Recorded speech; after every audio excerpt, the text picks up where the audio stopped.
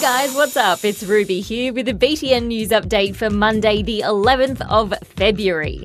First up, we're taking a stroll down the red carpet and checking out what went down at the world's biggest music awards, the Grammys. Ariana Grande won her first ever Grammy this year for Best Pop Vocal Album, but she didn't turn up to get it. Childish Gambino took out Song of the Year for his hit This Is America, Dua Lipa won for Best Artist, and Album of the Year went to Casey Musgrave.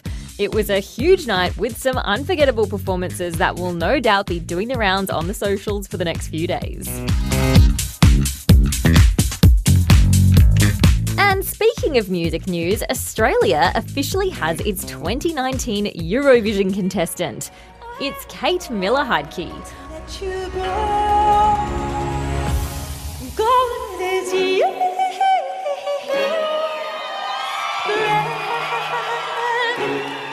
On the weekend, she showed us what she's made of in the Australia Decides final, and Australia decided it was impressed.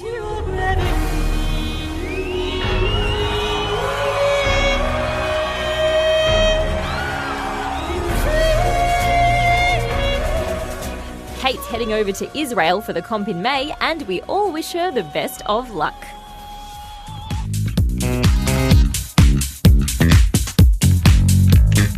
Do you know what an apiculturist does? Here's a clue. Some kids down in Tassie are learning how to be one. And Tasmania happens to be home to Australia's only junior beekeeping club.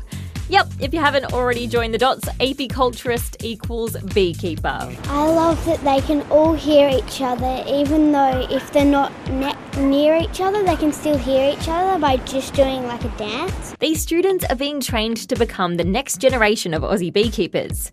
Bees are really important because it's thought they pollinate about 70 crop species, which feeds about 90% of the world.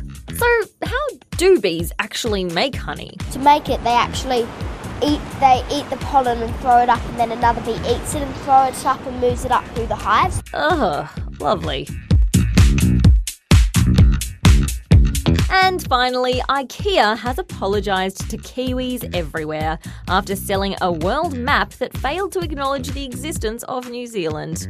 As one eagle-eyed shopper noticed, there's a big blank spot where the island nation should be. IKEA says it's going to phase out the map, but they're certainly not the first company to make this mistake. In fact, there's an entire website dedicated to showcasing maps that leave out New Zealand. Come on, guys, it's pretty basic geography. And that's all the news I've got for you guys today, but I'll be back with more tomorrow, so I'll catch you then. Bye!